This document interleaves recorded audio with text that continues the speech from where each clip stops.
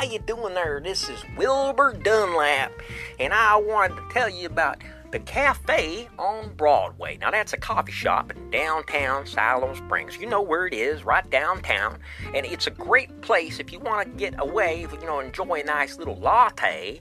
It's not a corporate coffee environment. This is more appealing to the bohemian types like my friend Snowflake. He'd feel right at home. In fact, he usually goes down the tavern down the street. So I just found out that they got themselves a liquor license. Now, can you believe that? I'm not kidding. I'm not pulling your leg. I hope that I can get my friend Snowflake to join me, because he goes either way. He goes for the latte sometimes, and then he goes for the cold one on other occasions, like on a Friday or Saturday night. So anyway, that's going to be our hangout spot, and we hope you come down and join us. And if you do, let them know that Wilbur and Snowflake done sent you down there. Now, before I go, I wants to read you this review highlight from Yelp.com. You're not going to believe this. This is awesome. Here's a guy here, got himself a yellow shirt and a bow tie, and this is what he had to say. I would ride my motorcycle from Tulsa, Oklahoma to Siloam Springs, 90 minutes each way, just to visit this little gym. Now, I tell you, that's some kind of endorsement, ain't it? Why don't you come down and see what he's talking about? And tell him Wilbur and Snowflake done sent you. Alright? Later.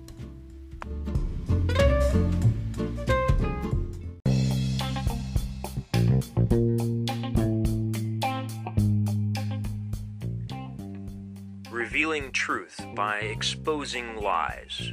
What does that mean?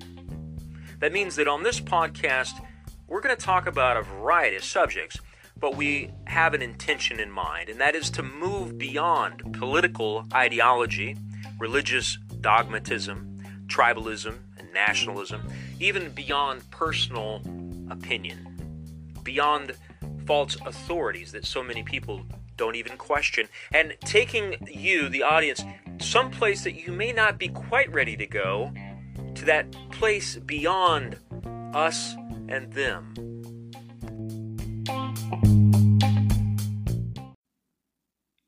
Alicia Garza was in a bar in Oakland, California, drinking bourbon when the verdict came in.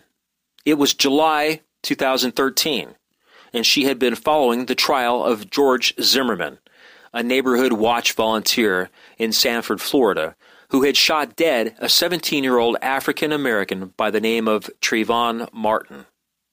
Martin had been unarmed, on his way back from the 7-Eleven convenience store down the street, where he had bought himself an iced tea and a bag of Skittles. There had, of course, been shootings of young black men before, but this one had a particular resonance for Garza because this young man had a similar build and height to her brother, and she felt that it could just as easily have been him. In the bar, Garza, her husband, and two friends had been checking their phones for updates from the trial. The jury had been deliberating for 16 hours on Zimmerman's fate. When the verdict was announced, she learned about it first from Facebook. Not guilty of second-degree murder and acquitted of manslaughter. Everything went quiet. Everything and everyone, Garza recalls. And then people started leaving en masse. The one thing that I remember from that evening, other than crying myself to sleep that night, was the way in which, as a black person, I felt incredibly vulnerable, incredibly exposed, and incredibly enraged. Seeing these black people leaving the bar, and it was like we couldn't look at each other. We were carrying this burden around with us every day of racism and white supremacy. It was a verdict that said black people are not safe in America. Garza logged on to Facebook. She wrote an impassioned online message. What she describes is essentially a love note to black people. It ended with, quote, "Black people, I love you. I love us. Our lives matter," unquote. Garza's close friend, Patrice Cullors, read the post in her motel room some 300 miles away from Oakland that night. Cullors, also a community organizer working in prison reform, started sharing Garza's words with her friends online. She used a hashtag each time she reposted, Black Lives Matter. The following day, Garza and Cullors spoke about how they could organize a campaign around those sentiments. A call to action, says Garza, to make sure that we are creating a world where black lives actually do matter. They reached out to Opal Tometi, another activist that they knew in the field of immigration rights. The three women started by setting up Tumblr and Twitter accounts and encouraging users to share stories of why Black Lives Matter. The slogan started gaining traction. Then, on August 9th, 2014, a little over a year after Zimmerman was allowed to walk free from court, 18-year-old Michael Brown was shot dead by a white police officer in Ferguson, Missouri. Officer Darren Wilson had fired 12 rounds. Brown had been unarmed. Protest broke out the day after Brown's shooting. There was some unrest and looting. Cars were vandalized, commercial properties broken into. Police officers in riot gear took to the streets. Watching the drama unfold on TV, Garza had the same sickening feeling that she had when she heard of Trayvon Martin's death. Soon, the three women took to Ferguson under the auspices of starting a Black Lives Matter campaign. But when they reached Ferguson, Garza was astonished to see her own phrase mirrored back to her on protest banners and shouted in unison by people she had never met. More than 500 people signed up from over 18 cities across America, and a new movement was born. When a grand jury announced Darren Wilson would face no indictment in the matter of Brown's death, a group of protesters chanting Black Lives Matter shut down a local shopping mall. Later, after several deaths of unarmed black men, the phrase started to appear on T-shirts and mugs and badges.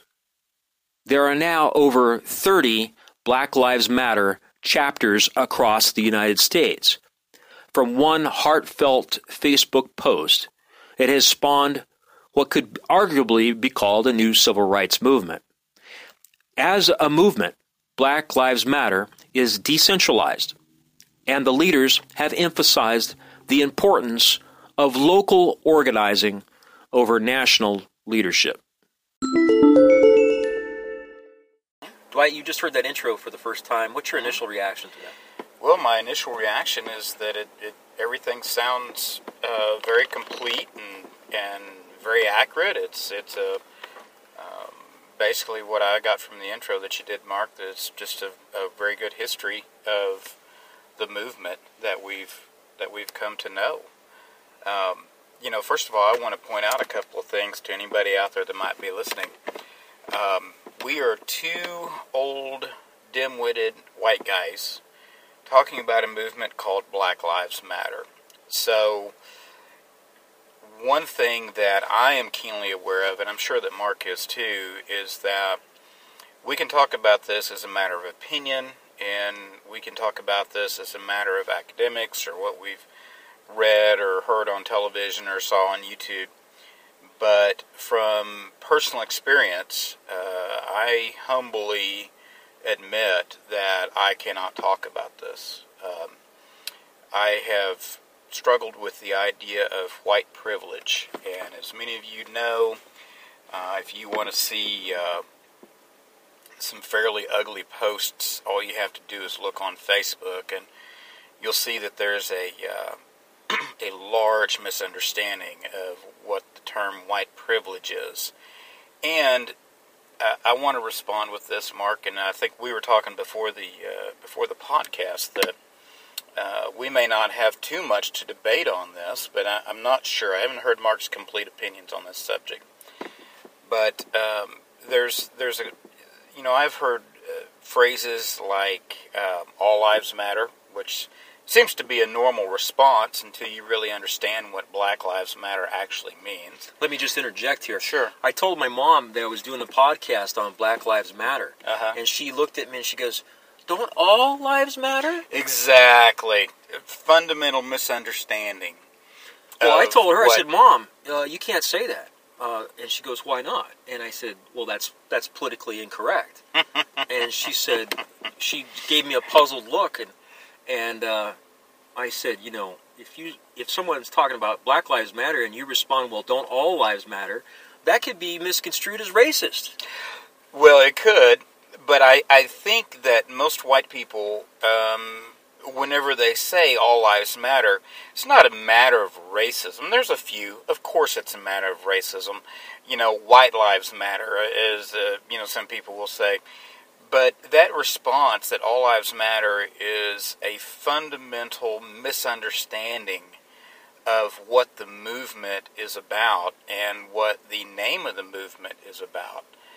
The best way to say the movement, Black Lives Matter, in a way that would be more understandable to people who are not black, would be Black Lives Matter too. And, you know, the movement, as we've heard in Mark's introduction, began as a response to, you know, the Trayvon Martin shooting. And then through social media, it expanded, and I can still remember just, you know, 3 or 4 years ago, watching reports of one black person after another being shot by police. Now, the funny thing about it is the media just started reporting on that, but the reality is that's been going on for a very long time.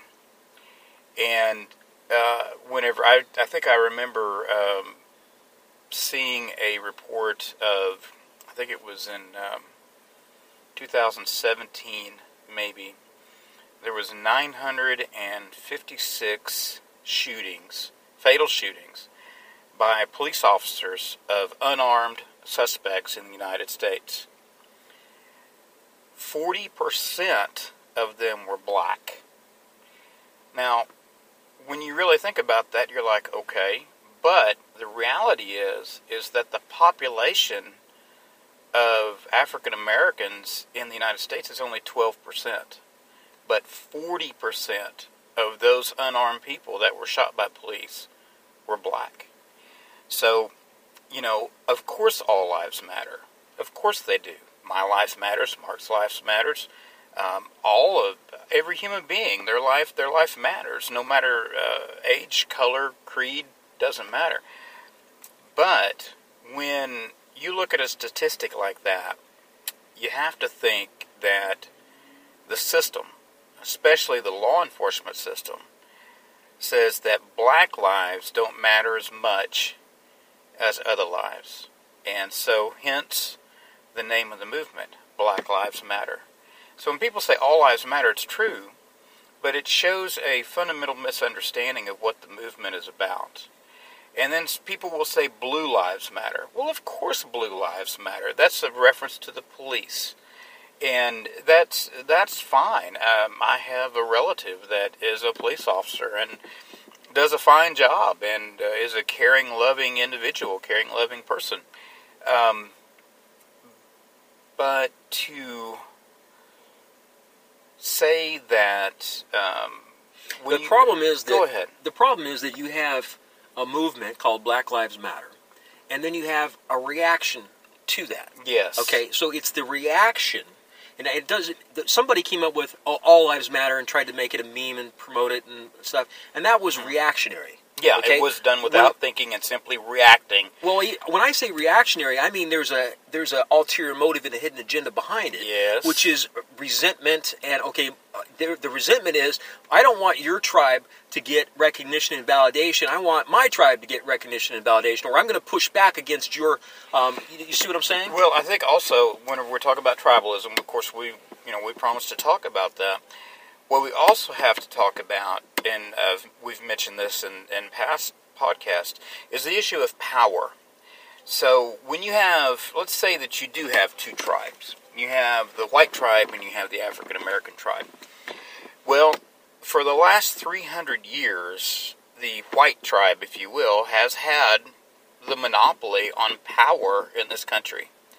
And so when African Americans say, hey, listen, we're equal to you. You know, we don't want to be better than you. We don't want to be separated from you, but we are equal to you. That is a statement that challenges the power of the white, if you will, tribe in America. And so it does, because historically it wasn't always true that they were equal. They were less of a person. That's exactly okay, right. by the law. Yes, by the law, before the Civil War, and then, of course, don't forget you have separate but equal nonsense and the Jim Crow laws and all of those things. And I read a book about the modern-day Jim Crow, which talks about the incarceration problem and why it's disproportionate number of blacks or African Americans, whichever term you prefer, that are being incarcerated. And this is and when you look at it, and you really analyze that, as this author did in the book, initially when someone came up to her and said, that this mass incarceration of black people is the new Jim Crow, her initial reaction was to reject that idea and to want to say this is and recoil from it, because she didn't believe that. But then when she did the analysis and did the examination some years later, she ends up writing a book called The New Jim Crow, where she makes the case that it is. And I've given this book to friends of mine who are white, and I said, read this book. And they get about one chapter into it, and then they're like, throw it away. And they'll be like, I don't agree with this. And I'm like, did you get past the introduction? No, I read the introduction. I don't agree with it. And I'm just like, read the book. Okay, because I read the introduction too, and I didn't agree with it either. But when I got into chapter 2 and chapter 3, I started to be like, oh, wait a minute, she's starting to make sense here. And so I think it's really important. I mean, we live in a culture where you have white people and black people intermixing and dealing with each other on a daily basis. And it's like, you need to educate yourself on the subject if you're a white person, okay? Don't react, let me just say this. I think that, when I say reactionary, I'm talking about someone who gets defensive and acts on ignorance. Yeah. And it's like, don't do that. I want to give a prime example of that. It was naive of me to even think that this would make a difference, but you can remember that right after the shootings of 9 people in the church in, I think it was Charleston. Okay. Yeah, South Carolina. Well, there's a big movement to get rid of the Confederate flag. And I have a friend, not Mark, but another friend that is fairly right-wing and a little bit redneck, and he was upset that that they took the Confederate flag off the top of the General Lee from Dukes of Hazzard and that kind of stuff. And I was kind of buying into this, and so I made a post on Facebook and said, I referenced being what it's like to be a Southerner and somebody from the South, and somebody, what does the Confederate flag mean to you for a white Southerner? So, and I didn't use the word white. I simply used for a Southerner.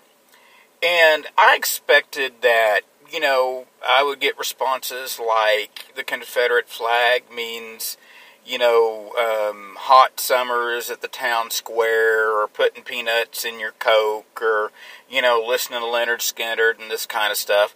All I got, the entire response that I got from that post on Facebook was what it meant was a reaction of white people to the movement to get rid of the Confederate flag. And it all had to do with race.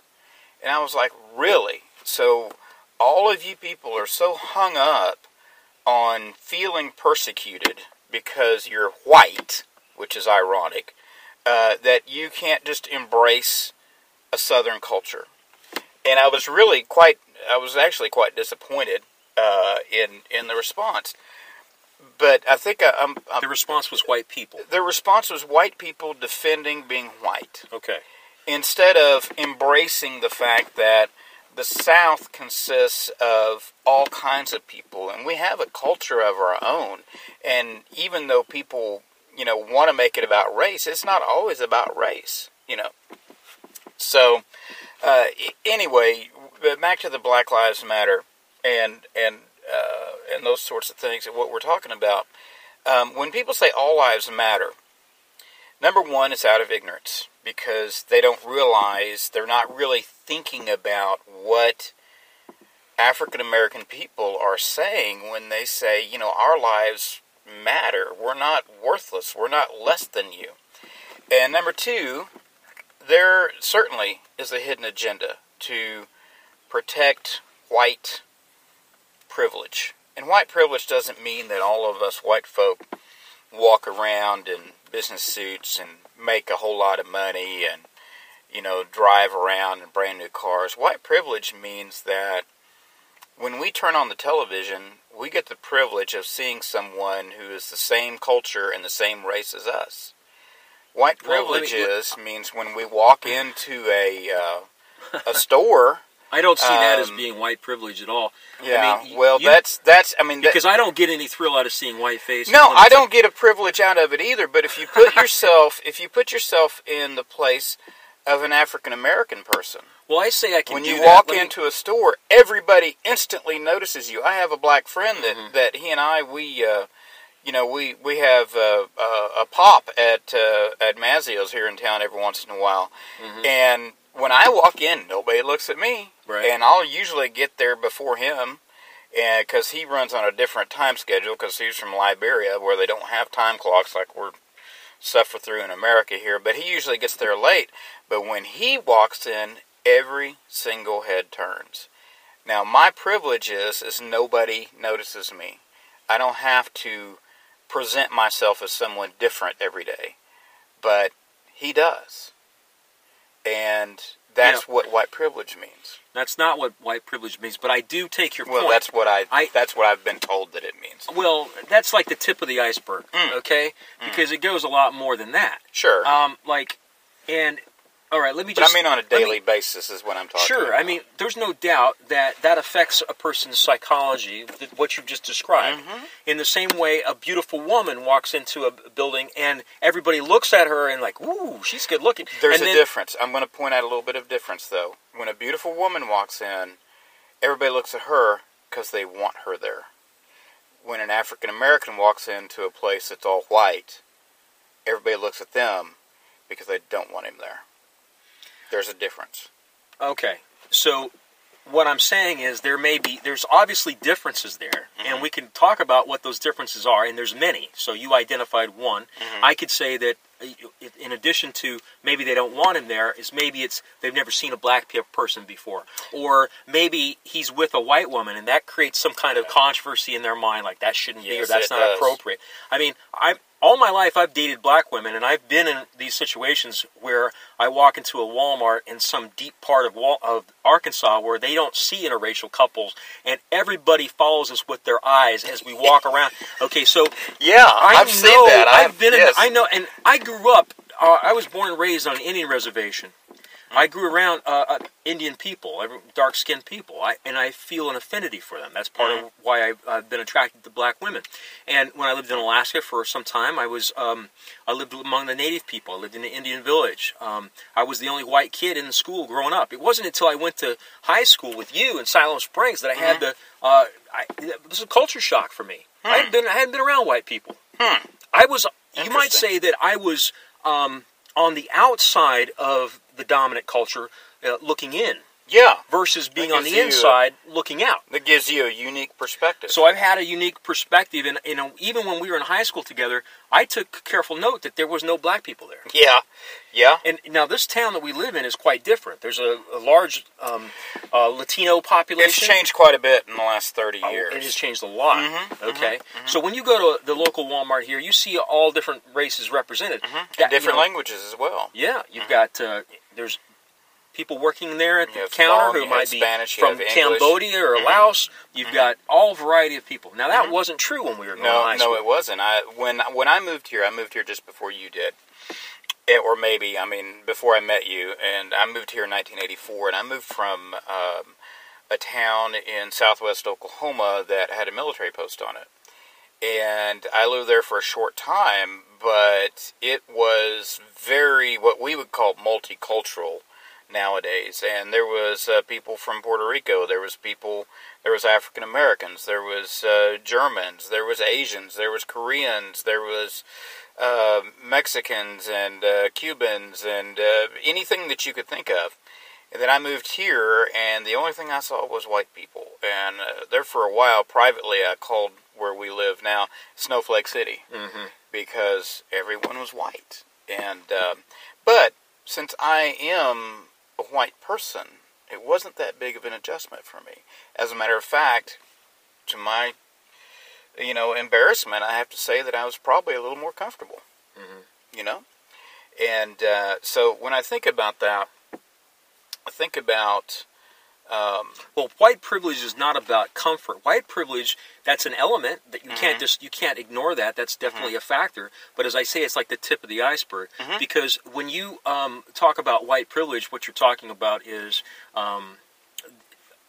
the power structure of the dominant culture. Right. Okay, so which is the white culture. If just like we're saying that this town we grew up in and went to high school in, there wasn't one black face. You might see a Native American, and they were treated like with the N-word mentality. They were like excluded, but in some ways they were more acceptable because, for whatever reason, we'll accept the Indian and we won't accept the black person. Indians, you know what I mean? Yeah. And so it's really about factions and okay, we're going to have an alliance with this faction. Always underneath of it all is this power structure that emanates from Harvard University. And I don't mean to pick Harvard University. I could also say from New York City. I could say from, the Wall Street. I could say whatever, what these things represent are where privileged white people, we're not talking about people with money, can send their kids to go to school and to meet people and to connect and to be able to get a leg up on the dominant hierarchy, okay? So this is what white privilege represents. It represents the the ability to have power within the society, and that's why I refer to it as the dominant culture instead of white, because you get in trouble when you start using racial terms like white and black. So we're already in trouble anyway. So. Well, I've been guilty of this. I've been because I told you my history of growing up being on any reservation in South Dakota and Nebraska, then in Alaska. So I've kind of adopted kind of a racist attitude against white people, and I will say things about white people, and I'll just say, well, that's what white people do, or that's what white women do, or that's blah, blah, blah. And it's wrong for me to do that. I should stop doing stereotyping. That. And I have the same thing that white people do to other people. Yeah, I need to correct myself and stop using that language. What I should do is be more specific and thoughtful and say, this is typical of reactionary white people, because reactionary white people represent a small percentage. Yes, okay, that's right. And so, when you watch the news media and you see a white person being reactionary against a particular ethnic group like black people, or responding negatively towards Black Lives Matter or whatever, they might be put up on the news media on TV because they like controversy. That's what sells. Well, it sells. It gets people to watch, and so they can sell more commercials. Well, that's right. And so, you don't get on the Jerry Springer show by being thoughtful and considerate. Right. Yeah, that's exactly. But thoughtful and considerate represents the majority of the white people. So I have to use the term reactionary white people because I think that's more accurate. Well, let me go back to white privilege for just a minute. And I agree with you 100% on everything that you said. The reason that I mentioned the day-to-day things is to put a finer tip on it, because most white people are living in small towns across this country and go to their job every day. Rural. And the fact is that most of the population in the United States, and I'm going to say it, you may not agree with me on this, but I'm going to say it, is segregated. And just like our little town here, whereas we may have a lot of different cultures here, but even within our little town, we have little areas of town where most people of Hispanic descent live. We have areas of town where where the white people live. And so I just remember a post on Facebook, and of course Facebook is I'm just going to say it, Facebook is the devil, man, whenever it comes to politics. And I remember a post on Facebook, somebody had, put a meme on there and had a picture of 3 white hillbillies. And underneath it said white privilege. Well, that is a complete and total misunderstanding of what the term white privilege means. And whereas if you're white, you have more opportunity in this country. Yes, the thing is that as I mentioned, I've dated a lot of black girls over the years. I like them, they like me, so that works. But there's an assumption on their part that because I look white or act white or present as white, that somehow that means money for them. They're I'm going to have more money to spend on them on a date. Right. If they marry me or date me, that we'll drive a nice car and live in a big house. Exactly. Again, stereotypes. So the stereotype is that I had some kind of white privilege, which I don't. Mm-hmm. Okay. Well, you don't have that kind of white privilege, but you do have the privilege of walking into a store and not have everybody looking at you. Unless I'm with her. Unless you're with her. But if you're by yourself, you do have the privilege of walking into a department store and not be followed around by an employee thinking you're going to shoplift. Yeah, I guess that I don't care about that. But you're right. I mean, I just don't think about that. It's not something that I'm sensitive to or don't. Because part of me, I'm not. I like to be controversial, and I don't care what people think. So, well, I'm an 8 on the Enneagram. I'm aggressive, so I'm a troublemaker. So I tend to invite that. I'm a little more mellow.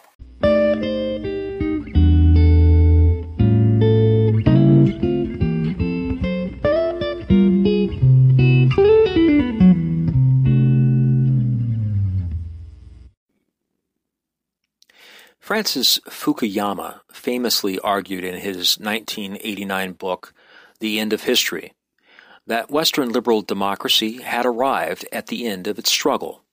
And I guess that was good news. But that's just the beginning of the story.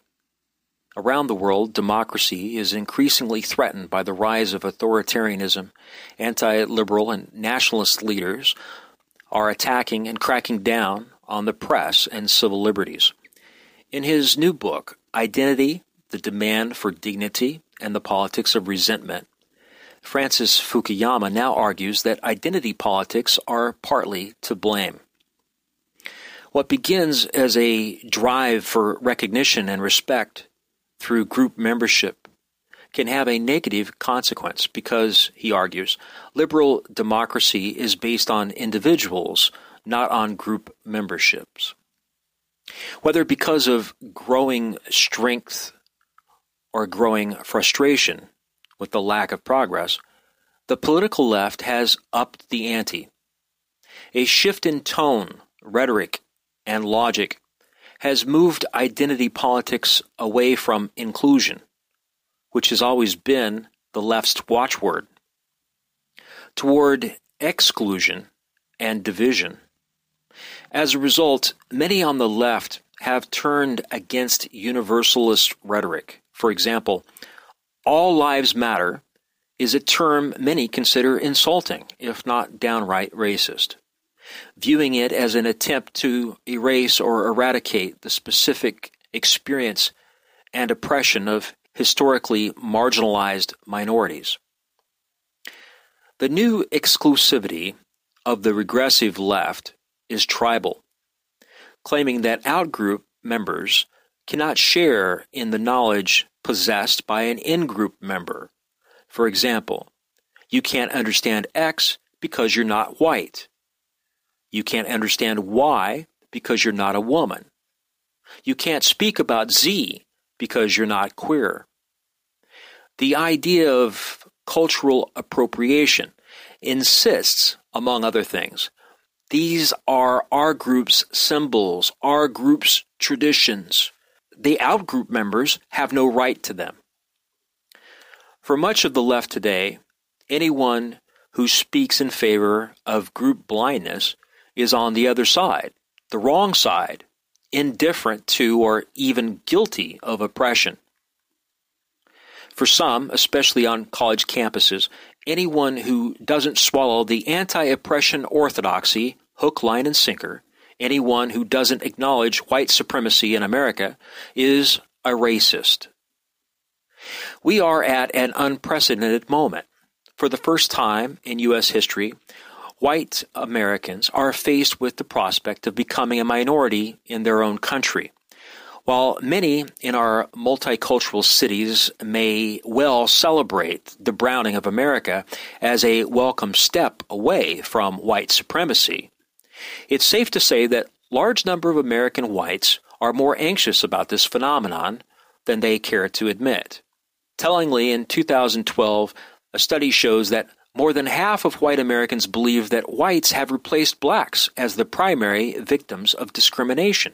Meanwhile, the coming demographic shift has done little to allay or alleviate minority concerns about discrimination. A recent survey found that 43% of black Americans do not believe America will ever make the changes necessary to give blacks equal rights. And more disturbingly, hate crimes have increased 20% in the wake of the 2016 election. When groups feel threatened, they retreat into tribalism. When groups feel mistreated and disrespected, they close ranks and become more insular, more defensive, more punitive, more us versus them. In America today, every group feels this way to some extent. Whites and blacks, Latinos and Asians, men and women, Christians, Jews, Muslims, straight people and gay people, liberals and conservatives, all feel their groups are being attacked, bullied, persecuted, and discriminated against. Of course, one group's claims to feel threatened and voiceless are often met by another group's contemptuous ridicule or mockery because it discounts their own feeling of persecution. Such is political tribalism that we are seeing run rampant today. This, combined with record levels of inequality, is why we now see identity politics on both sides of the political spectrum, and it leaves the United States in a perilous new situation. Almost no one is standing up for an America without identity politics, for an American identity that transcends and unites all the country's many subgroups. How did we get here? With the collapse of the Soviet Union, the anti-capitalist economic preoccupations of the old left have taken a back seat to the new way of understanding opposition. The politics of redistribution was replaced by a politics of recognition. Modern identity politics was born because the left is always trying to out-left the last left. The result can be a zero-sum competition over which group is the least privileged, the opposition Olympics, often fragmenting progressives and setting them against each other. During a Black Lives Matter protest at the DNC held in Philadelphia in July of 2016, a protest leader announced, quote, "This is a black and brown resistance march." And then he asked the white allies to appropriately take their place at the back of this march, unquote.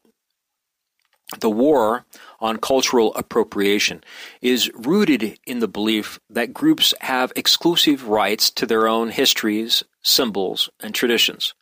Thus, many on the left today would consider it an offensive act for a straight white man to write a novel featuring a gay Latina as a main character.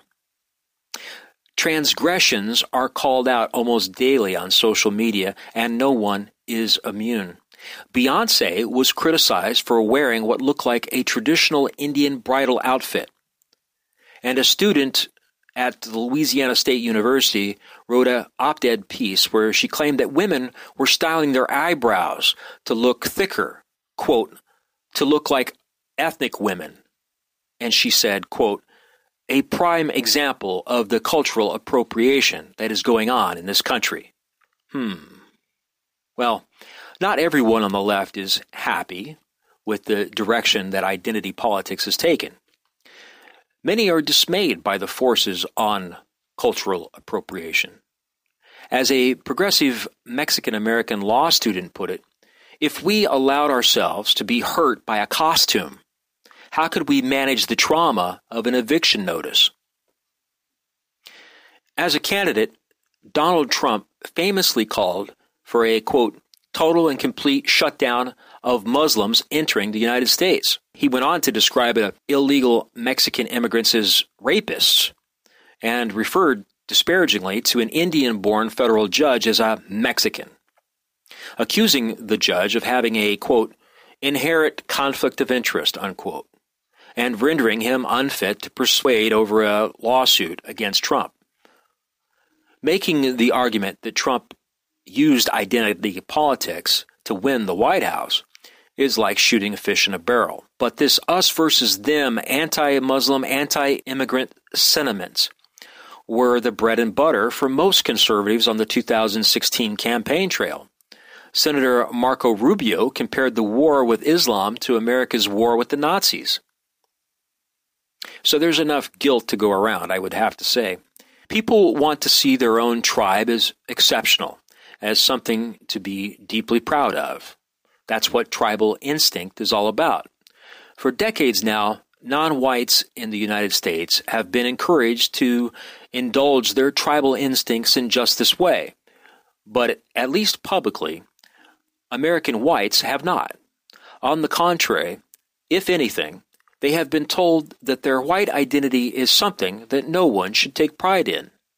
In combination with the profound demographic transformation now taking place in America, this suppressed urge on the part of many white Americans to feel solidarity and pride in their group identity, as others are allowed to do, has created an especially fraught set of tribal dynamics in the United States today. Just after the 2016 election, a former Never Trumper explained his change of heart in The Atlantic. Quote, my college-aged daughter constantly hears talk of white privilege and racial identity, of separate dorms for separate races. Somewhere in heaven, Martin Luther King Jr. is hanging his head and crying. I hate identity politics, but when everything is about identity politics, why is the left really surprised that white Americans turned out to vote white? If you want identity politics is what you're going to get. The result of this class conflict is an America in danger of coming apart at the seams. It would seem the problem with this identity politics is that it does not account for intra-group differences. It does not provide a basis for forming coalitions and solidarities across groups. And it reduces politics to small groups seeking validation and gaining recognition, rather than transforming the social structures for the benefit of each and every individual. Another problem with the contemporary left is the particular forms of identity that it has increasingly chosen to celebrate, and how this is provocative to those with traditional values, especially those of rural voters. Rather than building solidarity around large collectives such as the working class or economically exploited groups, it has focused on even smaller groups being marginalized in specific ways, having to do with sexual orientation or race or gender. This is part of a larger story about the fate of modern liberalism, in which the principle of universal and equal recognition has mutated into a special recognition of particular groups, which are deemed to have special rights that the individuals do not have. It is no accident that identity politics is most rampant today in academia, in the entertainment industry, in the news media, in Silicon Valley, and in corporate boardrooms. Identity politics is a veneer over the class politics that truly defines our society. And education is the best prism through which to view class in America today. Higher levels of education are not only correlated with higher incomes and better life prospects, but also with a greater acceptance of the theories behind identity politics, namely neo-Marxist socialism, or what is often referred to as postmodernism. The liberal attitude toward the white working class, evangelical Christians, gun owners, and supporters of immigration control is not only hostile, it is elitist. It is summed up by Hillary Clinton's writing off so many voters as belonging to the, quote, basket of deplorables, unquote. The converse of Mitt Romney's similarly destructive class-based dismissal of the 47% of Americans who he felt did not pay income tax. The identity politics of the regressive left will not carry them to the progressive future of their dreams. The left appears utterly unable to recognize that the radical cultural transformation that they support, not to mention the insulting, dismissive, and self-righteous way that they meet opposition to their designs, is seen from the outside of their bubble as provocative and dangerous. People with Christian moral values feel attacked, and they object. As a political analyst, Sean Trinde has written, consider that over the course of the last few years, Democrats and liberals have booed the inclusion of God in their platform at the 2012 convention, endorsed a regulation that would allow transgender students to use the bathroom and locker room corresponding to their identity, attempted to force small businesses to cover drugs they believe induce abortion, attempted to force nuns to provide contraceptive coverage, and forced Brendan Ehrlich to step down as chief executive officer of Mozilla due to his opposition to marriage equality, fined a small Christian bakery over $140,000 for refusing to bake a cake for a same-sex wedding, vigorously opposed a law in Indiana that would provide protections against similar regulations, despite having overwhelmingly supported similar laws when they protected Native American religious rights. We tend to view these stories as examples of the cultural war. They are more than that. They are examples of a coastal, metropolitan, highly schooled upper class warring against the traditions and freedoms of a middle America, ex-urban and rural, low, middle, and working class, with some or no college education. In short, these are examples of a privileged few attempting to impose their will on a recalcitrant majority. Perhaps this is why Donald Trump is in the White House, and why he is likely to be reelected. I should have had you get a notepad and a pencil so you could have wrote down all the things you got to object to, because I'm sure you have a long list, a litany of things you might have to say about that. I do, and the first thing I would say is you've had time to do your research, and I haven't. I think that the best way for me to react to everything that you've said there is some general statements, because I haven't done research on identity politics, so I'm a little off balance here. Identity politics, in the way that you describe it, sounds like a very terrible thing. And I can remember that whenever I was a little boy, there used to be a Schoolhouse Rock about the Great American Melting Pot. And the idea was that people came from all over the world to come to America, and their culture was melted into the American culture.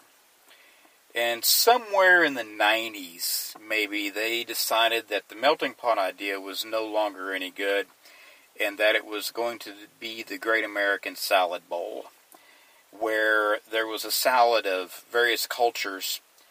They were all thrown into one big bowl and all tossed together. But as you can imagine, in a melting pot, all the cultures blend together. But in a salad bowl, the cultures don't blend. They may mix, but they don't blend. And I think in my mind, only I can speak from personal experience right now, that would be the beginning of this idea, would be the beginning of this identity politics that you spoke of. Well, the term identity politics has been around since the 60s and the 70s. So during that time, you had the civil rights movement, but the big thing was feminist, the feminist movement, and then of course the early version of the gay rights movement, which we know today is the LGBT movement. But all of these, parade. The idea was that society wants to shame you for being gay, so come out and be proud. Gay pride, and that was the whole idea. Well, let me go ahead and keep talking here just a little bit, Mark, if you don't mind. The idea that what you spoke of about these small groups, say gay people or the LGBTQ group, or African Americans, or Asians, or Hispanic Americans, and where each one of those groups somehow wants to feel exceptional and to have pride in their group that would be exclusionary. And the thing that has to be kept in mind, and this is only from a I think it's from a left perspective, is when people start talking about those type of things, it's easy to forget that the exceptional culture in the United States that was allowed to have pride in its accomplishments and pride in its unity was the Anglo-Saxon culture, the dominant culture. It still remains dominant in the United States. The idea of allowing these other cultures to feel exceptional, I don't know, no one's exceptional in my opinion. We're all the same in that way, but to take pride in their particular culture, to take pride in their particular group, I personally think it's a wonderful thing. Now, can white people do the same thing in America today? If you do, you might be labeled a Nazi. But the thing about it is why should you have to? You're already a member of the dominant culture. You already are in a place of power. And I know there's a lot of white people saying, I don't feel powerful. I don't mean it like that. We're talking big picture, not individual ways. Rights and privileges have been yours your whole life. That you've had those rights and privileges your whole life. Yeah. Now, the thing that I do agree with what you said about is that this reversion into tribalism, and if you practice identity politics, that's exactly what you're going to get. I agree with that 100%. See, in the salad bowl, there needs to be some sort of dressing added to the salad bowl that coats every piece of the salad equally, that blends the flavor together and brings the flavor together. And right after 9/11, I can remember a series of TV commercials that were designed to stir up our patriotism, and it had various people saying, I am an American, and it was a young white lady, it was an older African-American fella, it was a middle-aged Asian person, it was a Muslim woman, it was a construction worker. All of these people said, I am an American. I thought it was a beautiful thing, because we are supposed to celebrate in our diversity. And the problem is now there's no salad dressing to mix the bowl together. There's no outside enemy. There's no reason or need to come together. And when you don't have that, you do have this descent into tribalism. What's going on here, from what I see and listen to the news and listen to people talk on the left and the right, is really a power struggle. I as a Marxist, I always think about class struggle, and there's always a struggle of power. And what's going on here is there is a struggle for power between what has been the dominant culture for hundreds of years in this country and the various cultures of the minority. And the left, as you said, I'm not sure I'm part of that left, frankly. I'm an old style. I look at everything from an economic and a class struggle point of view, being a Marxist. But the left has begun to focus on these identity politics, as you say. But in reality, what's going on is a power struggle. So Donald Trump is a reaction to that power struggle. It's an attempt by the majority culture to hang on to what it has always had. As a white man myself, I live in a racially homogenous town for the most part. There's plenty of Hispanic folks here, but I don't have to walk into to an area and be the only white guy in the room. So, and I can see how it's easy to feel threatened by this power struggle. Whenever you've had the majority for the entire length of this country to feel threatened, and I think Donald Trump is a reaction to that threat. However, I don't think that there's any going back. I think that for the next 100 years, the Anglo-Saxon culture in this country is going to be receding. Unfortunately, I see a lot of increase in hate crimes and a lot of increase in violence towards minorities as a reaction to that. You know what? I don't agree with that. I'm actually very hopeful. I have a different view of it. Okay. I might have painted a bleak picture, but I see what's happening now as a consciousness shift that's taking place with the rise of the intellectual dark web, and people really want to have a conversation about the things that we're talking about.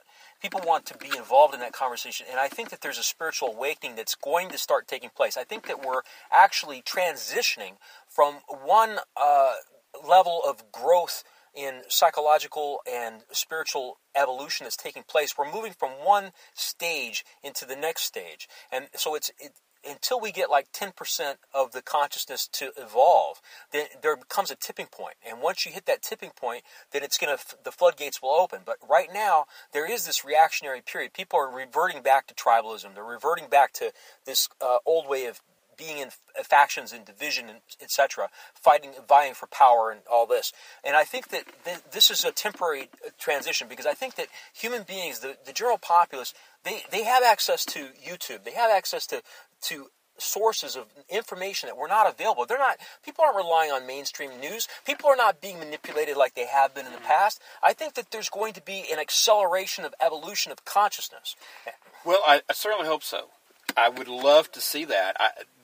What I mean by increases of violent acts, I'm not talking about the majority of the dominant culture. I'm talking about those who feel extremely threatened. They're going to be forced, or they're going to feel forced to be more and more extreme to protect what they see as, the way things are supposed to be.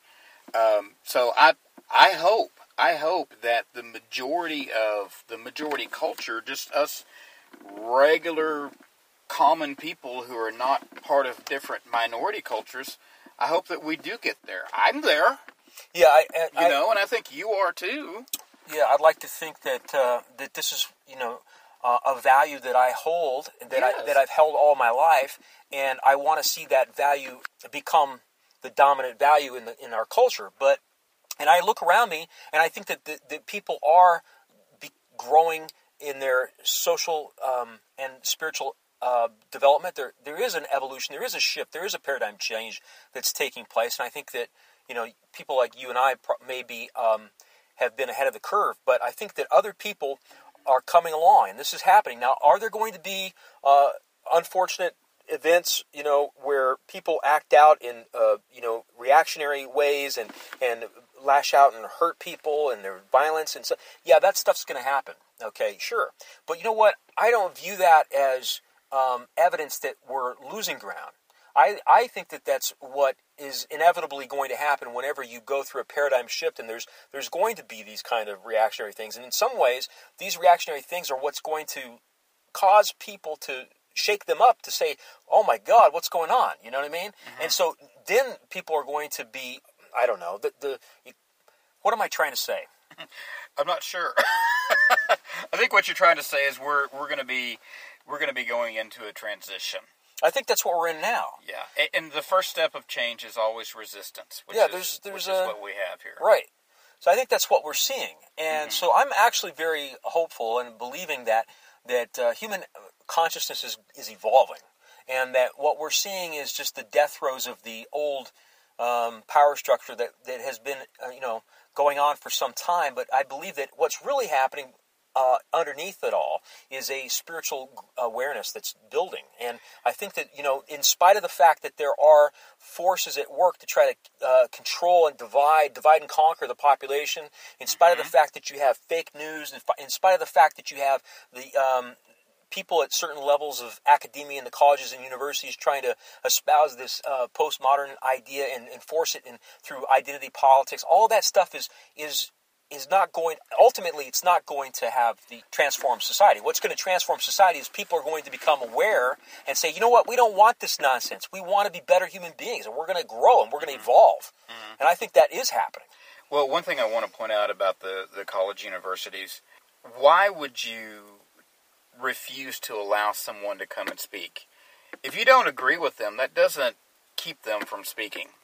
That's an American value. So, yeah, that's, what was that guy's name at a university? And that happens a lot. And they banned him. So, as a person who believes in free speech, why would you do that?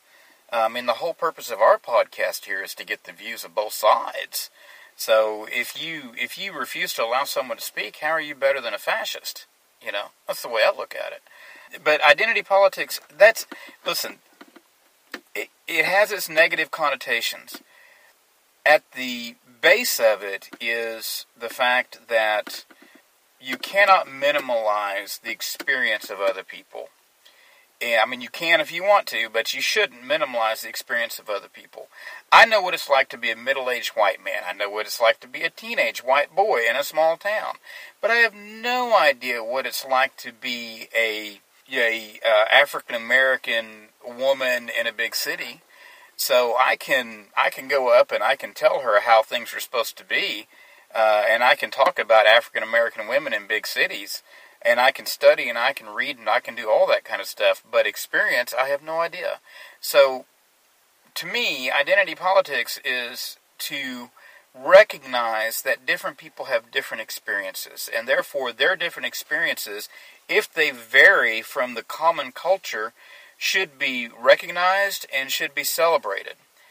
The problem, and I think what I'm hearing you say, Mark, is the problem is when that happens to the extreme, things fall apart.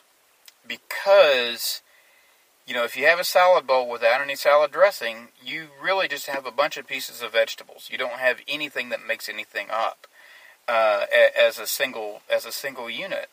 You could even use the example of the United States government. There's 50 states in our country. Unless you believe in the Mandela effect, then there could be 51 or 52. Okay, sorry. That's another podcast. Sorry. That's a new one to me, but we'll go. Okay, he gets a lot of time on the internet. I don't. But anyway, if you look at 50 states in this country, so this country is made out of 50 states. But at the same time, there's a federal government that is over those 50 states. Each state has a different name, it has a different song, has supposedly a different culture, all this kind of stuff. But there's one thing that unites all of us, and that's this understanding of being an American, and of being in a nation state called the United States of America. So identity politics, celebrating diversity, great, wonderful. I'm not going to tell you anything about your culture. I don't expect you to tell me anything about my culture. But the thing about it is those are subcultures. we have a greater American culture. And the danger is when we lose sight of that. And unfortunately, because of human nature, the only thing that seems to unite us as a people is an outside enemy. And we had that for 40-some years in the Soviet Union. Now, we don't. I was going to ask you what you thought about that, because I made brief reference to that in my little thing. I said that, once we got rid of the Soviet Union and there was this conflict about having to do with economic redistribution, it became about recognition. So the left transformed from trying to promote ideas of redistribution of equality to recognition of equality. Does that make sense? Yeah, and that's unfortunate. Yeah. Because we lost the Soviet Union. We lost something to unite against. When that happens, it's really funny how, think about families. And being a therapist, I deal with this all this every day. So you get a group of people, and they're all members of the same family, and they're fighting, and they're arguing, and they're throwing things at each other, and this kind of stuff. But I'll tell you what, you bring the school system in, and you put one of those kids in ISS, the whole family comes together and says, this ain't right. And so it's just a part of human nature. Unfortunately, we don't have an enemy now. We have this terrorist group, Al-Qaeda. We killed Osama bin Laden. The thing is in reality, we really do have an enemy. But that enemy is extremely skilled in keeping our minds off of it, and keeping us looking at each other, and keeping us wrapped up in our own issues. What, pray tell, are you talking about? Yeah, well, let's see. Let's bring this back in, like we harp on this every day, and that's the Anglo-American establishment. The 1% of the 1%, those are the ones that benefit from this idea of division and this idea of little tribal groups pecking at each other. They benefit from that because they don't care. They don't care if we love each other. They don't care if we hate each other. As long as we buy their products, as long as we allow them to have all the power and all the money that they want, they don't care what we do. But they do know, and I know I'm sounding a little conspiratorial, but just hang with me here. They do know that the best way to keep us off of them is to keep us divided. And to use identity politics, as you say, to keep us fighting amongst each other, to exploit racism, to make sure that anything that is divisive gets put in the news, to keep us talking about the color of someone or the location that someone lives in, or the enemy outside, to an enemy country or an enemy religion, which is a shame. But to keep us thinking about those things keeps us paying rent. Keeps us paying rent.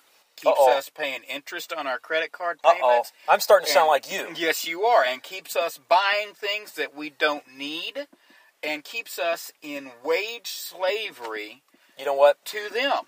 You saying all this, and you might expect me to react to it and argue against it. But you know what? I'm going to do you one better.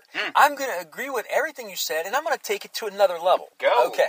I'm saying that, let's go back to the Black Lives Matter for a minute. This is what started our conversation. Yeah. And, what's this all about? Well, black men that are unarmed getting killed and murdered by the police. Let me give you an example. A woman, she's got a baby next to her. She's in the car, and her boyfriend, he has a license to carry a gun. The cop pulls him over. The first thing he tells the officer is, I have a license to carry a weapon, and I have the weapon in the car. What does the cop do? He pulls out his gun, and he shoots the guy 12 times. Yeah. Okay, I remember watching this unfold on TV where a black woman in Washington, D.C. is driving around erratically. She's got her child on the seat next to her, and what did they end up doing? They end up shooting her through the windshield and killing her right next to her baby. It was like a block from the White House, and so, there was some kind of...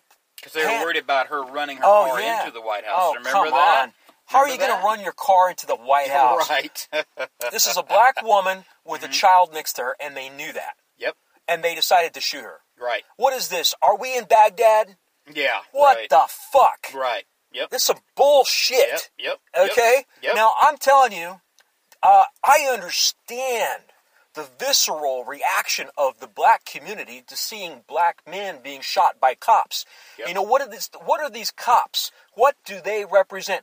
Who do they work for? They represent the power. Let's talk about the judicial system, okay?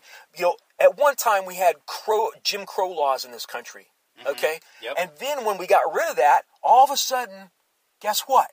We have a war on drugs. And the same people who were being oppressed by the Jim Crow laws are the same people being oppressed by the war on drugs. The war on drugs. Yep. You know, I'm sure that's just a coincidence. Oh, yeah, absolutely. I'm sure that there's no relationship. No, none at all. That would be a conspiracy theory. So, Yeah. I mean, these are the things that the average white person don't think about. Right. They haven't been educated on. And when they hear things like Black Lives Matter, the first reaction is, well, don't all lives matter? Right. Okay, so I'm sorry, but you know, you don't understand the plight of Black America because you haven't lived it, you haven't been there. Right, Okay? and that's not a racist thing to say that all lives matter. It's just a statement out of ignorance of what Black Lives Matter means. Now, It's just ignorance. I would have to say that there are some people who border on racism when they say that, though. Well, sure. And those are the people I refer to as white reactionaries, okay? Now, I don't think there's a lot of them. I think there's a few people out there who are white reactionaries. And again, a lot of it is ignorance, okay? Yes. But when you start to react out of ignorance, okay, you're getting very close to racism, especially if you're part of the privileged class, especially if you're part of, you know, this group that has had a history of oppressing another group. Well, okay? and when you react out of ignorance, you're very easily manipulated.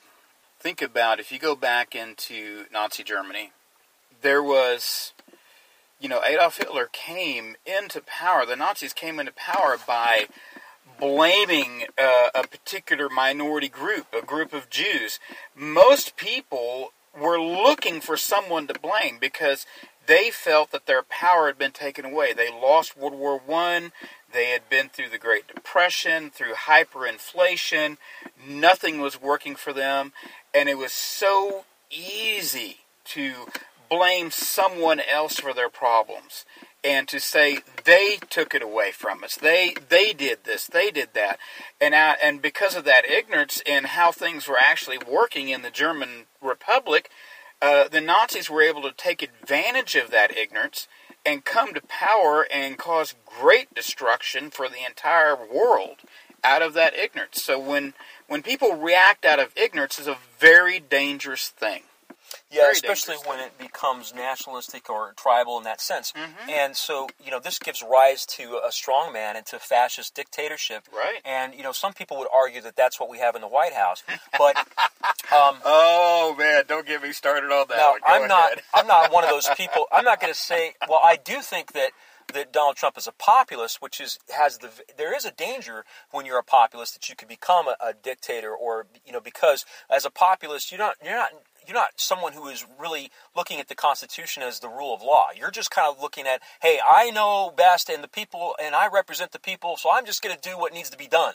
Right. Kind of mentality. Yep. So I would much rather have a constitutionalist in the White House than have a populist in the White House, because I think a populist is more inclined to break the rules and deviate from the Constitution and wander off into the bushes. But just because he thinks he's doing it for the will of the people and he's got a mandate and all this BS. Okay. But we had a guy in the White House who called himself being a constitutional lawyer who happened to be black, and that didn't work out too good from my point of view. You know, I mean, one of the only thing I asked from Obama was that he shut down the torture facilities down there in Guantanamo Bay. And did he do that? No. Okay, well, of course, that's because his hands were tied. They say, well, is he a president or not? I mean, you know, so there's so many things that I can look to and say, why is there continuity of government when it comes to this and this and this and this? When we have a black man in the White House, why can't he fix these things? Why can't he address these things? What's going on here? Well, keep in mind that when you get into the White House, it doesn't matter what color you are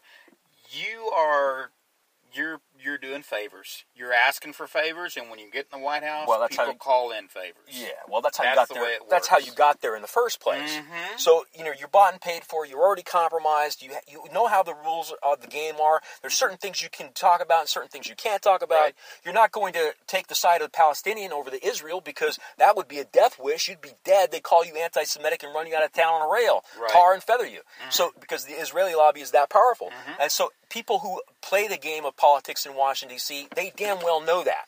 Yep. Okay. Same with, that's why the NRA gets away with everything. So there's many. Now we're talking about groups that we might even call corporate groups. You know what I mean? Uh-huh. So now that's a whole different thing. So we started out talking about identity politics, and now we're talking about, like, I don't know what you would call that. It's like entrenched. What? Well, I think the official term is special interest. Special interest. Yeah. Yeah, and lobbying. Lobbyists. Okay. Mhm. So Yeah. again, when we look at this, and I was talking about the police earlier, okay, and I'm saying I understand the rage that someone feels and the hurt and the when you see black people being shot, or at least you hear from the news media that police officers are shooting unarmed black people. It doesn't take many before you get pissed. I mean, if you see one or two, and I have live on TV, that's enough to piss you off. Right. It may not be representative, it may be disproportionate, but that doesn't seem to matter because Black Lives Matter. Okay? And so when you see a woman get shot down with her baby next to her, guess what?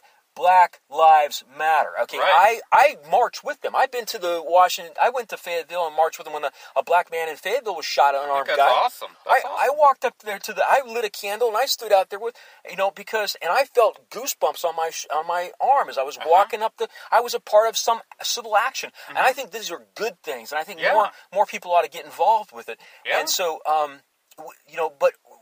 what is this police department? What is this judicial system? We're talking about the new Jim Crow laws, throwing people in jail because of drug laws and etc. What is the whole purpose of this apparatus that we call the law enforcement? What is it all about? And I'll tell you, and this is where I'm going to take it one level higher than what you have. All right, and go I'm ahead. going to say that really the purpose, it's like the HR department at the company. Would you go down to the HR department at your company and complain that your boss used profanity or that he looked at you funny and think that they're going to take your side? Well, let's put it this way. Only if I had a really good lawyer. Well, I mean, so wait a minute. Now you're saying that the HR department is not there for the employee? No, I don't think so. Wait a minute. I always thought that the HR department was where I go if I have a problem with my boss. Well, if I'm being sexually harassed or something. Look at the very name of the HR department. Human Resources. Now, does that mean that it's a resource for humans? No. It means that you are a resource for the company. Okay. So You wait are a minute. collateral. You are you are a source of income for the company. You are I'm trying to think of the word. You are a well, you're on the plantation, you're on the plantation. right? Not only that, you have to spend your money at the company store, Exactly. and you got to pay rent. And then you're going to go up to the massa and tell him that you're not being treated good by the Wow, taskmaster? I don't think that's going to work out too good. No, not too Okay, much. okay. So now I'm starting to get the picture. So the human resource department is not there for me. No. It's there to protect the liability of the corporation. Absolutely. Oh, okay.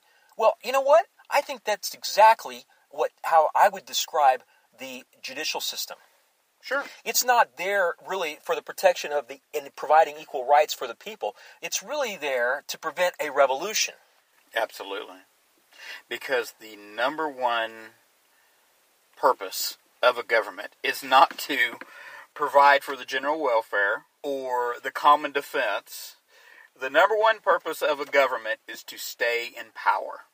Wow, it's shocking how when we start talking about these issues, as controversial as they may be, and we go down this rabbit hole and that rabbit hole, when it finally, it always ends up with us finding common ground, and it's always shocking to me how the far right and the far left can come full circle and come to the same conclusions about these things. Yeah, and I think out of all the different things that we've talked about, the one thing that we are definitely in common ground on is that the current system is broken. It protects the power of the privileged few, and that it needs to be changed.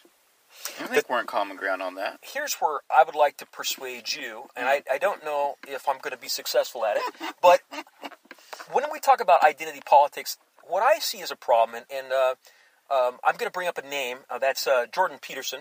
You may not like him, but I do. He presents information to people that it's resonating with people.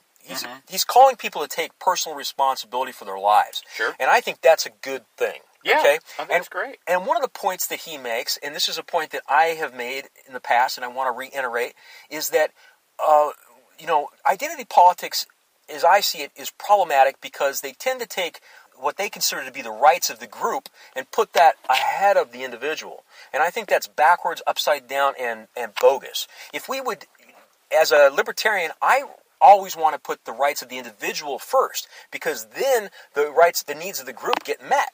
Okay, so I'm a big advocate of, talking about the rights of individuals. And this whole identity politics is this idea that special groups have special rights. And I think that's completely wrong, and you're looking for trouble when you do that.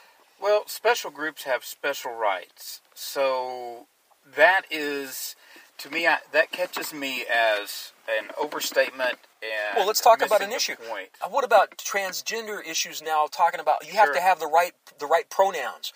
This is why Jordan Peterson was brought to the forefront, is because he stood in opposition to the laws in Canada that were going to incriminate or cause somebody to go to jail or be fined because they didn't use an individual's proper pronouns. Like if someone is a male to female transgender and that person was biologically male or born a male or was a boy growing up, but they decided to become a girl, now they want to be seen as female and they want to be recognized in that way. And so if you don't say she or her when that pronoun is what they request, then by you not conforming to that pronoun or using that pronoun in discussion, then you're somehow guilty of a crime now. So it's being enforced. Speech is being enforced. It's not free speech. It's enforced speech. Now, I don't agree with that. Right. I think out of common human decency, if a person wants to identify as whatever gender, that's the gender they should be called. Well, I agree, and I was married to a trans woman. I don't have an issue here, but the thing is that then Jordan Peterson doesn't either, because he when he's talking to somebody who's trans on a one-on-one basis, he's respectful of what they want. It's like, and I think that's the right way. But the argument he was making is the government doesn't have the right to force speech and impose that on me and tell me what to do. If the government can tell me what to do, the government can tell you what to do. This is the problem. Okay, hold on just a minute. So I'm going to use an example from history and see what you think of that. What do you think about the government telling me which color people I can rent my apartment to? You disagree with that? I mean, as a libertarian, I should be able to choose if I just want to rent my apartment to white people and that's it. That's my free will. I mean, I can choose whoever I want to. Yeah, the libertarian view is let the free market sort it out. Okay, well, the free market we've already talked about is skewed. There is no such thing as a free market in this country. It's not free. It's influenced strongly by Anglo-American establishment. Certain groups have historically been persecuted. Right. So if a law is passed that protects their rights and forces other people to give them equal rights, then that's a just law. If I have an apartment here in downtown where we're at, it's a little studio apartment, and somebody comes in and they got the money and they got a good credit history, but they're the wrong color and I don't rent it to them, and they can prove that I don't ever rent my apartment to those people of a particular color, then they can sue me. They can close me down. They can force me to rent an apartment to someone that I don't want to rent to. Why?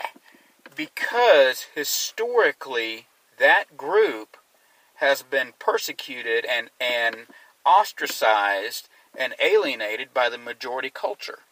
So it's not human nature to just spontaneously make things right sometimes, especially when people who are in power, and I don't mean like power like government, but when you have a culture that's traditionally in power, it's not human nature for people to give that power up. So sometimes laws have to be passed and things have to be done in order to equalize that power. And think about what had to be done just to get the government to force me to rent an apartment to someone who I don't like because of the color of their skin. Think about how many people died. Think about how many people continue to die today in the Black Lives Matter movement. Think about Martin Luther King Jr. and how he died, and all of those people down in the South in the Civil Rights Movement in the 1950s and the 1960s. So it's not like these things are just imposed on people. It's the group that's been ostracized and discriminated against has to rise up, has to demonstrate, has to make a big deal about their situation to call attention to themselves so that these laws can be passed and these laws can be enforced. And so identity politics, I understand how that divides us, but also there needs to be a fair and equal application of the laws to everyone, and that's where I go. So the free market can sort some things out. That's great, but people have beliefs and prejudices that sometimes go deeper than money. What do you mean? Well, deeper than money. Deeper than money. In other words, someone who is a bigot or a racist or a homophobe, you know, if they have, or let's even talk about religious, you know, someone who believes that homosexuality is a sin and refuses to bake a cake for a wedding. Now, here's the thing. They could have made money on it. They could have made a profit. Shoot, they probably could have charged them 4 times the amount or 10 times the amount. They could have made money on it, but they refused to do it. So as a consequence, they have to pay a $140,000 fine? I don't know about the $140,000 fine, and I'm only using that as an example. But what I'm saying is that some prejudices and some beliefs are more important to some people than money. Well, I hear what you're saying, and my thing is, as a libertarian, it's like, hey, let somebody be a bigot. You know, guess what? That place that makes cakes and refuses to do business with the LGBT community, guess what's going to happen? They're going to lose the business. They're going to lose the business. And the guy across the street is going to take that business, and he's going to be happy to take that business. But here's the problem. Here's the problem that I'm going to say with that. No, we're having a good discussion now. Yeah. Here's the problem I'm going to say with that. The LGBT community is extremely small. Okay? Yeah, but they are players when it comes to money, and they know how to do it because sure. they have to. Well, okay. They have to. So, do you really want to be in business and decide you're not going to serve them? Does that make good business sense? If it goes against my religious convictions, I'm going to do it. Okay, fine. So, who should tell you can't? Here's the thing. If I'm the only bakery in town. Oh, that's silly. Let me, this is why. I love it. This is good. This is why gay people live in cities, so they don't have to deal with that rural Judeo-Christian bigotry. Okay, so that's exactly why. And this is why when you look at a map and you say, okay, who votes Democrat, who votes Republican, you look along the coastline and the big cities like San Francisco and New York, they're all heavily red, and then you've got the red states in the middle and the blue on the outside. Right. Yep. Well, one of the reasons is because people who are outside the mainstream are going to gravitate to the coastal cities because there's less prejudice and there's less of this kind of behavior. And more opportunity. So when you move into a rural area and say, hey, we're here, we're gay, oh, hello. I mean, and then you get offended and make a federal case of the fact somebody doesn't want to bake you a cake. Oh, well, too bad for you. I'm sorry, but I don't care about, I mean, that's ridiculous. Let me give you another example. But don't people have a right, and we're getting onto the LGBTQ community. I'm talking about anybody. Doesn't anybody in this country have a right to live wherever they want to live?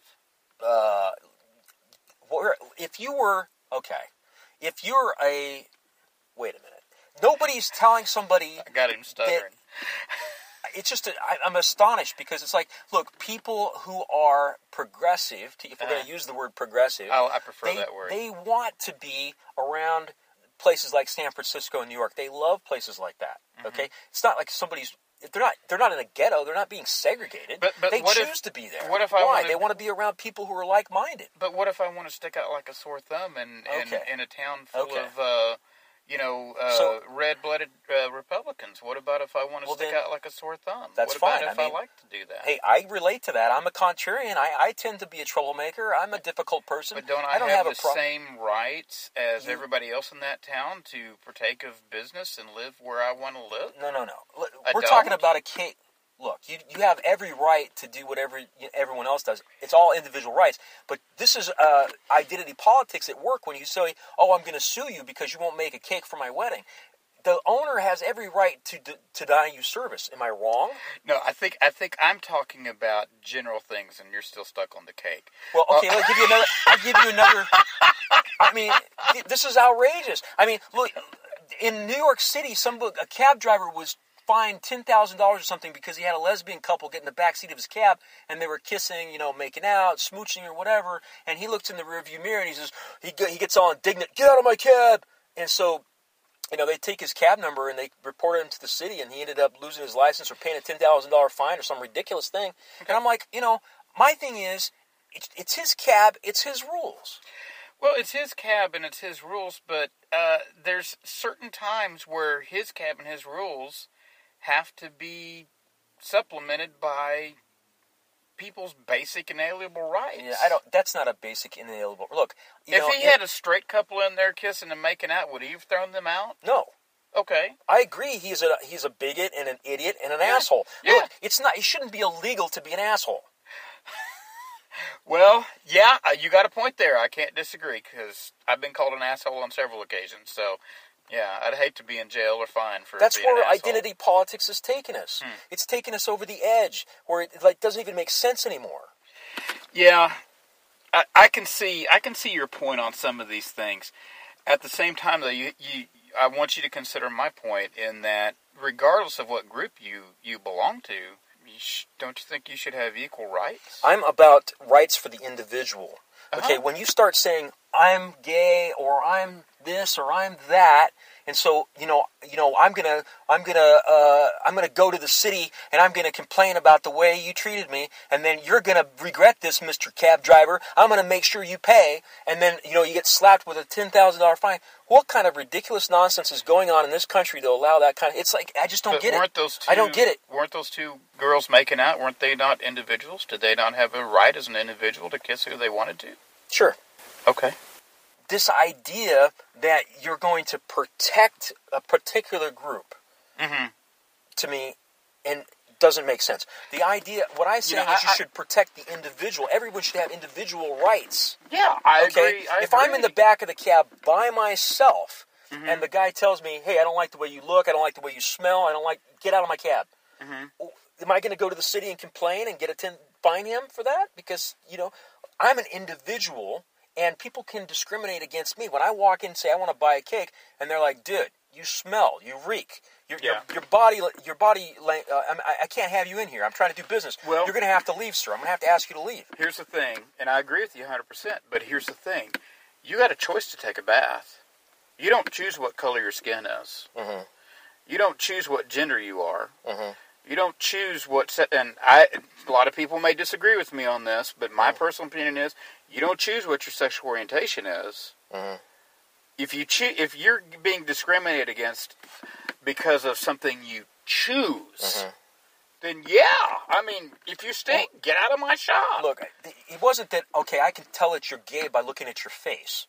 No, they chose to kiss. And he's like, look, I think what happened was he asked them to knock it off. And they didn't do that. Okay. So then he escalated by saying, "Okay, you got to get out of my cab."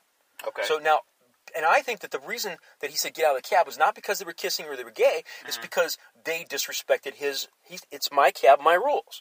Okay. And I think that's just basic courtesy. Sure. If you have, if if you violate basic courtesy and you think that you should get special treatment because you're in a group. Now, I'm not saying that that's what happened. Right. I'm just saying that I've seen this kind of scenario play out before. And so it's a touchy issue, and I do recognize your point, okay? I do recognize your point. And so, I can see it. It's funny is... And I could recognize your point, too, because, Yeah. I mean, the guy's driving the cab, he's working, Yeah. he has the freedom to... Well, he doesn't, apparently. Well, I mean, he should I have would the think- freedom to do business with whoever he wants to. Yeah. Now, if he was a Uber driver, maybe it'd be different. But Yeah, right. so, maybe he needs to go work for Lyft. I don't know. But Right, yeah. I yeah. mean, don't even get me started on them people. I'm glad we can bring some levity into this. Yeah. And we haven't laughed at very much in this. Usually we Yeah. do crack up and laugh. Yeah. But this whole thing about identity politics and race, it's a very uncomfortable subject. And It is. I don't like to talk about it. And I even have but here we are. And Yeah. it's something that America is wrestling with. It's something that we need to have this conversation, and people need to get educated. We can't afford to be ignorant. We need to be compassionate. We need to be understanding. We need to be able to step outside of our own bubble and our own comfort zone and to grow emotionally and spiritually. And I think that that's really what's happening. I think that what we're witnessing is this reactionary people slipping back into tribalism. And the last death throes of the old consciousness as it's going out. We're moving in. I certainly hope so. I think we're moving into a more evolved spiritual awareness where people are starting to have more compassion, understanding, and love for one another. Even if we don't, right, there's still something that does transcend all this tribalism. And it's really a simple statement. It's been around for 2,000 years. And it's this: love your neighbor as yourself. That's all. That's all it is. Treat other people the way that you want them to treat you. It's pretty simple. That goes beyond identity politics. That goes beyond, somebody buying a cake for their gay wedding or two lesbians making out in the back of the cab. Both the cab driver and the two women violated that rule. Yeah, They both did. There was a fundamental lack of common decency and courtesy and respect, I think, is and so this is the problem. It's just that simple, I think that we can solve the world's problems just by practicing the golden rule there. Yeah.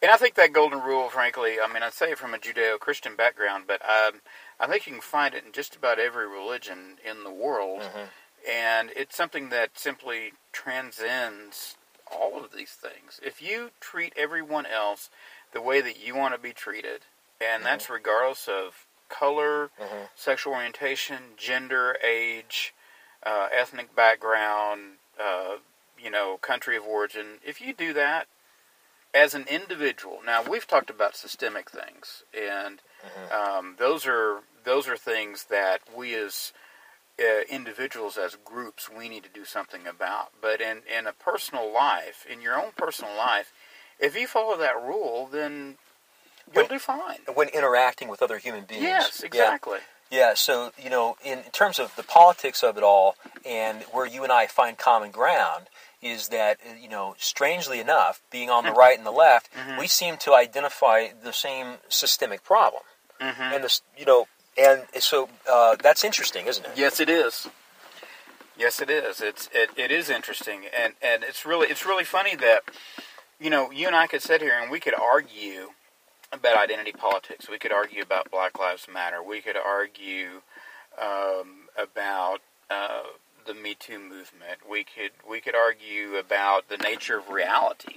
We can do all of those things, but the one thing that me and you are on the same common ground with is that there is a small group of individuals that are profiting, both literally and figuratively, from the division that exists in this country. Right, yep. And we can agree on that, whatever you want to call them. The rent seekers. The rent seekers. And, to borrow a term from Noam Chomsky, we are in wage slavery. Living on the plantation, yeah. That's right, man. Yeah. I know, right. We're just, we're living on somebody else's farm. It's time for us to figure out how to take the farm for ourselves. I don't know how to do that. But you showed me that video of the guy who's a libertarian socialist. I thought that was very interesting. Mm-hmm. I would almost like to invite him to talk with us and see what common ground we can come to. It also brought up the idea of the holacracy that we talked about. I want to put that on our list of things to talk about. Yes, I think it already is. And so while I'm thinking of it, why don't you pull out your handy-dandy random number generator and see what our next topic of conversation is going to be. I want to put a few things on that list. This week I've been really looking at Jordan Peterson and this evolving new, what they refer to as the intellectual dark web. And I want to talk about that, and that's an interesting subject. And there's a lot there to get into. And it leads into the discussion of integral theory by Wilber and his idea of these levels of consciousness, and he identifies two hierarchical structures, one being like the traditional hierarchical structure that's like authoritative and, this absolutism, versus the hierarchical that has to do with psychological and spiritual development, which he calls the growth hierarchy. And so that's a very interesting discussion, where he makes a distinction between the healthy hierarchy and the unhealthy one. That's a topic of discussion. So there's my mind has really been opened up since I started becoming aware of this intellectual dark web. I got to turn you on to it, man. It's something I want to talk about. Well, I'm gonna check it out between now and the next time we meet. Now, we've talked about a lot of things that could get us in trouble. We talked about hashtag #MeToo. We've talked about Black Lives Matter. We even gotten to the LGBT. We got into the LGBT a little bit today. But what we're going to talk about next week, get ready, Mark, this is going to be a doozy, is something that will definitely get us all in trouble, and I'm very interested to see if we can find any common ground on it. Yeah? What is it? Immigration. Immigration? Yeah. Immigration and the wall. I don't know if we want to talk about the wall or not, but I think we should definitely talk about immigration. Build it tall, build it tall. Build it tall, build it tall. Watch them crawl right underneath that wall. Oh, man. Yeah, Fortress America. Yeah. Fortress America. Okay, that will be a subject for our next podcast. So if you're out there listening to the two dimwits, and you'll know what we're going to discuss next week, please tune in. I hope you enjoyed this, and we're going to sign off. So from the right, I'm saying good night. And the left, I'm saying good night, too. So good night, y'all. Good night, John Boy.